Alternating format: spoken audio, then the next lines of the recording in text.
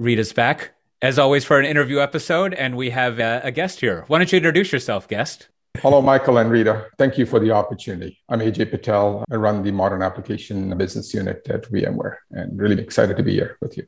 Oh, I'm excited that you're here. I've been wanting to do this for a while because of your history, if you will, coming at this with some of your background. Specifically, you were right there front and center on the front lines during what I would call the app server wars, right? WebLogic, WebSphere, JBoss, all those things. And so I was super excited to get to work with you again. Tell us a little bit about that, about your experience during that time. My own history, as you know, is early days at BA. I wasn't really part of the app server team. I was part of the integration team. So I caught the EAI bandwagon, if you will. And so I'm kind of dating myself, as you can see, from just the use of the terminology. And then very quickly, that EAI became a SOA metaphor. But if you look at the history, we went from monolithic applications to N-tier apps to PaaS, platform as a service, and now we're hitting microservices, right? And the whole notion of public cloud and cloud native, as we call it. And consistently across those, I think of both the whole notion of middleware, and people hate when I use that word almost now, right? It's a bad word. But if I look at what all of these application and data services are, they're nothing more than granular middleware services that were part of these larger platforms we built. So one trend I've seen is this general trend of breaking these large suites that software vendors love to sell right into the enterprise, because that's what we sold to enterprise, made it easier to package up these things and sell, to now more of these services that are easy to consume and are managed and are accessible to developers, right? But the end, these are really about productivity. So the idea is, how do you give developers the set of things that they can quickly build applications and not have to worry about whether it's transactions, whether it's security, whether it's messaging, whether a database persistent layer, et cetera. That notion has always existed. So I think middleware as a layer to give you portability, developer productivity, being able to scale, those benefits or those patterns haven't changed. The architectural patterns have gotten better, I would say more refined over the time. But there's a lot of learnings in my view. When I looked up an app server, and if I break up its parts and I see a microservices architecture today, the components still exist. You still have a messaging or event-driven architecture. You still have a transactional system that you need to build, usually backed by a database, right? You still have scale-up, scale-out architecture. So the learnings are, you need some kind of a productivity app platform, whether it's an app server, whether it was a PaaS, or now moving to the world of Kubernetes. I think there's a gap here that we've got too fine-grained, and there's a need to package up a more modular platform. And that's really the opportunity as I see from my history. That is spot on. This occurred to me. I was a few years ago reading an analyst report. It was a taxonomy. It was a PaaS taxonomy. And there was like 19 PaaSes. I mean, they had everything from like MOM PaaS, which is message-oriented middleware PaaS, to iPaaS, to DB PaaS, to APaaS, to all these different PaaSes. So spot on with that. Still the same components, just broken up and renamed as a service. Yeah, the architecture pattern loosely coupled, right? More and more developers' own responsibility of the app. I think what Docker and the whole container and now Kubernetes has delivered is it's really made it easy to package up and make the deployment easier, right? So now developers can take everything they need. And so the granularity of a component or an application has really shrunk. In the world of SOA, the business contract and the services contract were much more coarse-grained. In microservices, you have much more smaller components. Like I remember the promise of EJBs 20 years ago, right? The idea was creating, at BA, I think in 2000, our company bought 20 components. They were e-commerce components. And the whole idea of modularity was, hey, you could take these building blocks and quickly build an application, but these are the components. You change the word component to microservices, you squint. I know it's not the same, but you can start to see the principles haven't changed. The problems do change with the microservice world. So things like DevOps as a delivery, as a practice for how we deliver software becomes even more urgent, more critical as you break this down. But it's the improvement of a lot of good practices, a lot of learnings we carry forward. Every generation has taught us something new. And I think the PaaS productivity has been just unbelievable. Something that I wasn't directly involved in, I competed with it. And so now being part of that Spring PaaS platform owner, if you will, it's pretty exciting. Tell me if what you're reminding me of is wrong, but when you're going over EJB, the promise of enterprise Java beans and SOA stuff is, I'd forgotten that a lot of that effort was modularizing business process and workflows, right? Like that, like this EJB is for paying for something, or this EJB is for like approving a job title change, right? There was a tremendous amount of, what did they call it? Like industry working groups that were trying to codify what this service looks like, and therefore have the reusable component not just be like a technical thing, like here's how you, I don't know, business service. That's exactly what you do. It's a business service. And I hadn't really thought about that, but we don't really like do that yet in like our microservices days. You're like, actually seeing some of that now.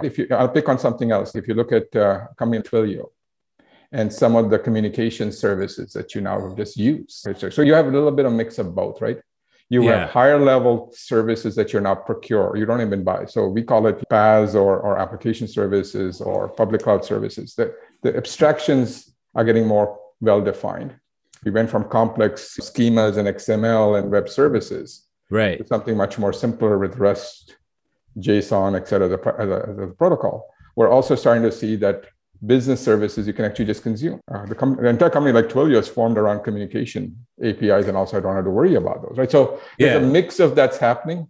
The big trend here is you're buying it as a service versus setting up that component and building it yourself and operating it. So one big trend is you consuming it as a service is one trend. The second trend you'll see here is my own application, I'm breaking it down to smaller pieces.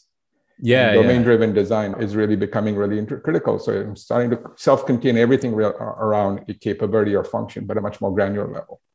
And then the application developer's job is to build an app or solution or workflow by composing these pieces together. Some things are bits of code I wrote, self-contained as a service. Some things that I'm procuring or acquiring. Some things are libraries I'm taking from open source to build these things as well.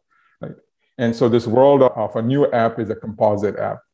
That's a combination of images, code you build, services you're wiring in at runtime, not even at build time. And so how do you start to manage this? That's the new fun world we're living in. Tremendous control and flexibility.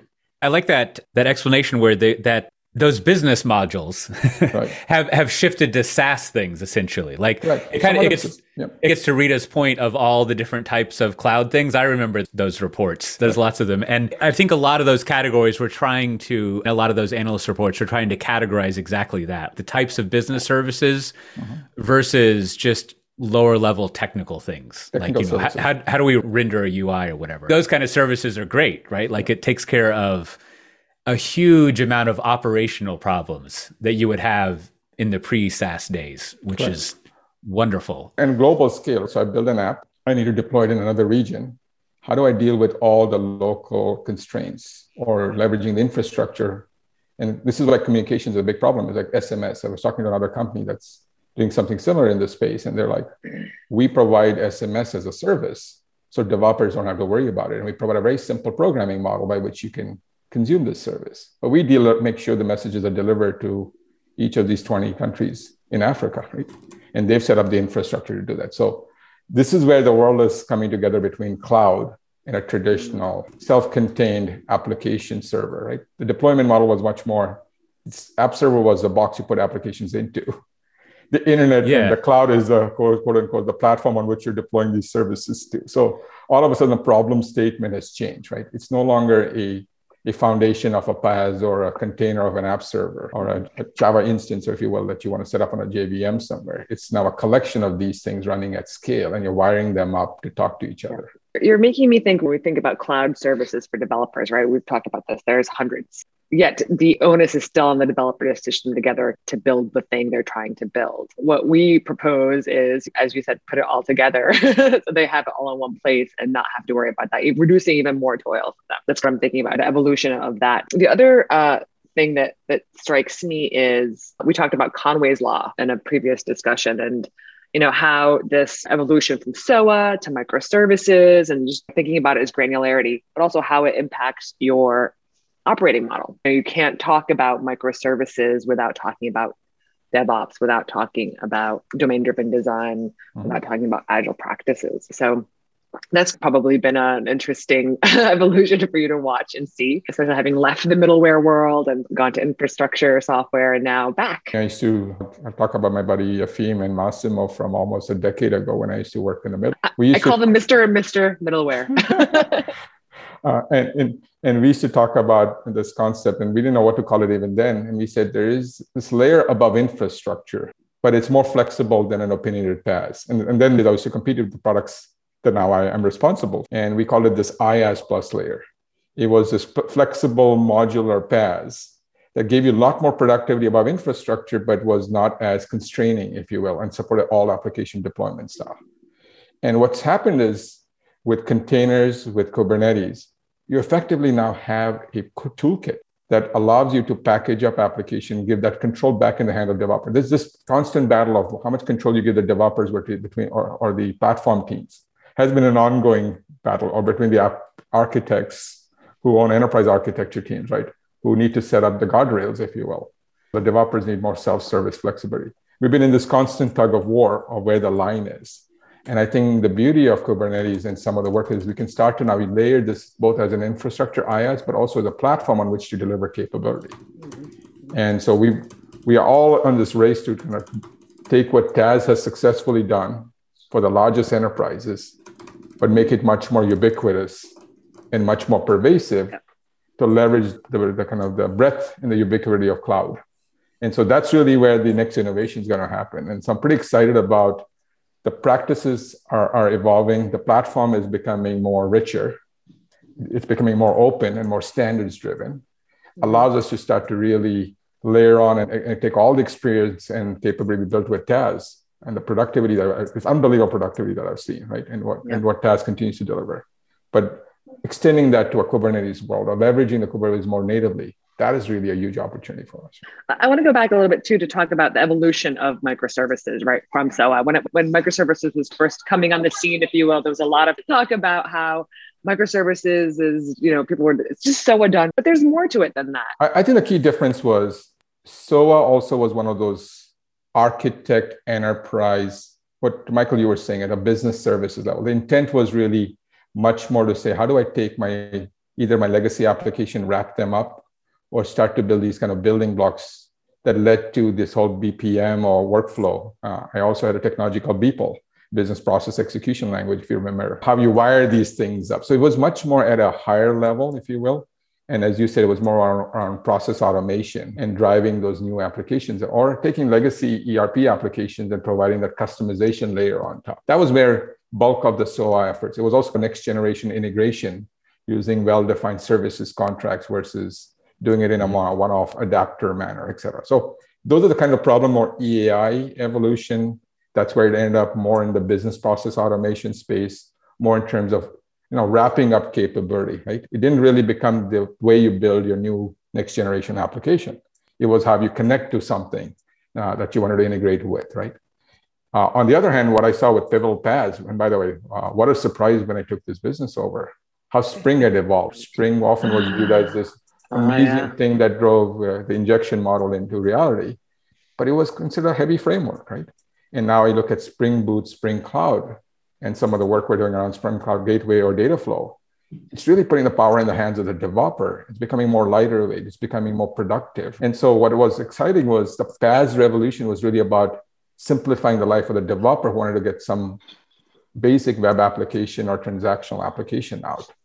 And so I saw these two parallel evolution. One was more in the integration evolution, if you will, with SOA, and the application development evolution with PaaS. Yeah. And we're now at an interesting juncture, which says, okay, what have we learned in the world of public cloud and microservices? How do we now bring the same productivity, the simplicity, the security, the management value into this world, right? Because now I've got a whole bunch of toolkit. I got 400 piece parts. I got tremendous power at my hands, but I have to be an amazing expert to pull it together and build one at scale. That's interesting.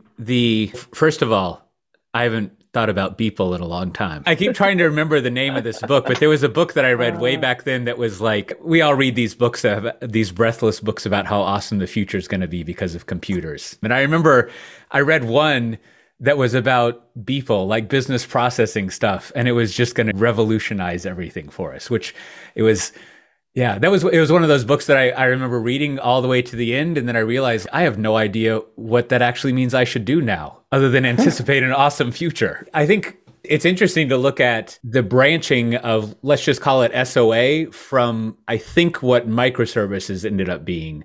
And to your point, a lot of SOA ended up being about the XML standards, the WS star, or as people eventually started calling it, WS Death Star. And that, as you were saying, is all about integration and not just, what's the other I one? Being able to talk with each other. Yep. And interoperability was a big thing. There you go. Exactly. And I think that was right at the tail end when I was still a developer. And I feel like what the developers were frustrated about is it had very little to do with coding. Like those concerns were more about standards and controls. And it almost seems like I'm reaching for a connection here, but it almost seems like that frustration led to more of microservices thinking, which it still is largely about the actual coding and defining the APIs, not so much about the business process. But eventually those two parts, they eventually need to come back together. So if you see the evolution, right? A lot of the code, process SOA companies have become low-code automation companies. What's happening is, there are layers of productivity and layers of granularity, if you want to think about it that way. As an application developer, or if I were now an application architect responsible for building my next generation e-commerce, my banking app, my prescription platform, et cetera, what I want to do is I still want to have all the principles of, modularity, loose coupling, well-defined services contracts. But more and more APIs are becoming critical, not just between how I publish and make myself exposable to the world, but how my 2 different teams or 20 different teams that have broken this down expose a set of contract or services. And so you're starting to see in the world of microservices notion of east-west API contracts between 2 development teams. My own application is a combination of using somebody else's services. So being able to discover what other APIs and services exist in my company's portfolio that I reuse. And so those problems of reuse still exist. Service discovery still exists. Being able to late bind still exists, right? Being able to deploy and manage and iterate at a component level so I don't have to change the entire system. Can I not just change my part, right? These ideas of A/B testing where I want to try something new and see if it doesn't work, roll it back. All the things public clouds do at scale. And the DevOps practice we all aspire for. And I say this because not every enterprise has really mastered this yet. That is really the opportunity. Everybody wants to be able to push out code every day, repave the environment if needed every day so there is no malware sitting up there, be able to change just their piece without breaking the whole thing. Test this thing called a system. I'll give you a simple example. My old app server days, we used to have a massive environment for one of the largest banks running at Oracle because I had to figure out how to debug it. And the only way we could do it was we could do that scale. How do you do this now in a modern cloud world where you don't own the infrastructure, where you're using all these services? So the new problems are starting to emerge around day 2 operation. And things like observability as a category have emerged because you can't reproduce that problem. You gotta diagnose what happened in the environment itself. And hence you need a lot of observability to know what happened, because you can't go and become the reproducibles in the lab. Let's get a reproducible done so we could then figure out how to debug it. There's no reproducible. You gotta go get the data from the live environment and make the change in the live environment and deploy it without bringing the system down. So the scale problems, the management problems, the operations problem become even much larger than just the developer productive thing we tend to get indexed on, right? So these new systems have to be designed for resilience. How do you do that? That's a good segue into the next thing that I thought would be interesting to extract from you, so to speak. Like, I think like a lot of us, one of the fun things you get to do, usually it's fun, sometimes it's not, but one of the fun things you get to do is talk to a lot of the executives and teams at various enterprises and organizations. And I think having that bird's eye view of what everyone does it allows you to collect a lot of what you were just talking about. And in talking with all these organizations, like what are the common, to put it in a negative way, what are the problems people have now, right? To put it in more of a neutral way, what are the management concerns that people have, whether they're new or old? What are the problems they need to solve? So a couple of things, and I'll pick, I've been fortunate enough to be now an executive sponsor to several large banks. It just happen to be all financial services, but this problem applies more broadly. So I'm using this just as an example, right? And you're starting to see some kind of either a CTO office or platform office trying to figure out what are the common building blocks that each line of business, CIO and teams need so that we can pull that back and make it a common platform. In some ways, the principles of SOA were exactly that, right? Build a common thing once, make them available. So from a principles perspective, it follows the same desire to have a set of core components. This notion of pipelines that reflect the CI/CD DevOps operating model is another thing we're saying. Can we create these 3 or 4 common pipelines that reflect the different application patterns and the deployment patterns we need to support? So there's this, on one side, it's about the generalization of providing ready-to-use infrastructure or platforms and decoupling that from the developer who doesn't have to worry about setting up all of this stuff. He just is a user of these pipelines. The second thing we're seeing is having a more curated set of what we call accelerators of some forms. And we're seeing this from our experience with Spring. The Spring starters demonstrate a tremendous opportunity to take a whole bunch of curated capability, whether it's images, whether it's blueprints, application patterns, and make it available so when a developer starts on a particular type of application type, they have a recommended set of patterns to start with so that they can start to build this new composite application. So one side is really about reducing complexity, removing the concerns from the developer for all the infrastructure concerns, if you will, and making them highly productive. Second one is around this whole DevOps practice, making it mainstream, really creating the art of setting up a centralized or set of pipelines that developers can use. And the third piece is really this application patterns and the curated set of images that they can expose to the developers for productivity. And the fourth for them is really, how do I wire in security into this right from the get-go, right? Because if it's too late, by the time it's gone. So this notion of the secure software supply chain is starting to get a lot more discussion, at least topic and top of mind. So those are the kinds of problems. So they are developer productivity, deployment concerns, general security concerns, and then day 2 operations management concerns. And under management, I'll put observability, put the cost, being able to predict cost and manage. I think those set of being able to patch and upgrade, right, at scale. Like those are the kinds of problems I hear when I talk to customers or challenges that they're trying to deal with in your work. Yeah, but one of the first things you were talking about is, we don't really use this phrase very much anymore, but there was a big debate a couple of years ago about like full stack developers. The idea that your application developers would be in charge of everything down to the infrastructure, which was the reality of early cloud stuff. Yep. I met one of those once. I was like, oh, you're a full stack developer. And he was like, what? And similar to what you're saying, as I've talked to organizations over the years, I think one of the major things they struggle with is like, that doesn't actually work, right? It's almost like the question they have is, so how much stuff do I actually want the developers to do aside from the application? That's been the holy grail, right? We've always debated. Exactly. Right? We want application developers to work on the business logic, the customer experience, et cetera, and give them a palette that they can quickly draw these beautiful pictures, right? Or these beautiful applications. On the other hand, when the problem with PaaS typically has been, it's been a hard line. So if you are not able to fit within the jacket, which is what the challenge of low code, no code has been. It's great for my own, I'll show my bias here. It works great for very specialized problems because then you can say for that set of problems, I can provide you a phenomenal developer experience and I can give you very high productivity. As you go further right, you get a lot more flexibility, but now you have to be responsible for wiring the things up. And that line is a fuzzy line, right? Mm-hmm. And most customers that I speak to are trying to get the largest number of developers highly productive, having to worry the least about infrastructure. And maybe there's 5 or 10% that need to be the sophisticated developers, I'll say, that need to break glass and dive into infrastructure and be those full stack developers for a set of concerns. And when they do that, they should hopefully create components or services that others can use next time around as part of these accelerators so that not everybody has to go solve for that over and over again. So I think this is going to be an evolution, Michael. We've been at this for 20 years. So when I look back, it's the same set of problems.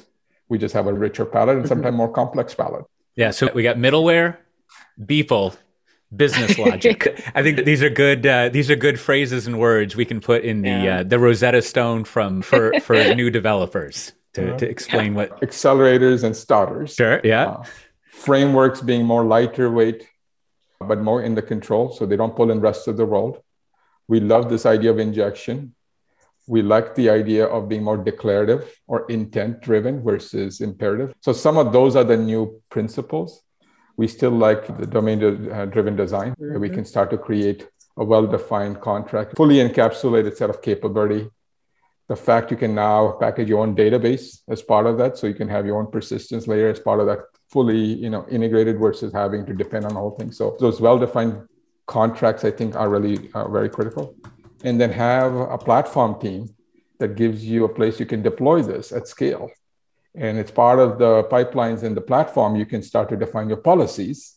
And I'm introducing a new concept, again, a new terminology of policies, which says my policies dictate where this thing gets deployed, who talks to who has access to the data that it's speaking to. And more you're going to start to see this become described, both application intent, controls as policies, being brought together through an automated platform that defines where application runs and what controls we need to put in place. And has to be done at scale without human intervention. And so they're driven by data, things like observability that allow us to then react and act on things like this, right? So that's the future we're talking about. Hopefully I'm not creating the book that you read and saying, okay, I don't know what to do about it. I have to say, one of my favorite things that you just said, best thing is layers of interoperability and layers of productivity, right? Because to Cote's point, those things sometimes seem antithetical, especially when you bring in standards and stuff. Are we fixing this for the future? I'm very bullish. I'm a simple, I'm no longer a technologist as much as I sound one like here. I'm more of a business guy now. And so when I think about the world for me, right? Spring and the productivity that Spring and frameworks like Spring offer, Kubernetes is both a platform and a platform of platform, if you will. Standards by which we could package up content, ways we can then have well-defined services that we can engage with, new operating models like serverless. Like when I look at all that, this is nothing more than a new middleware. It's a platform that runs on any IaaS infrastructure, whether it's VMware or public cloud. And so hinting at where we're going as Stanza, right?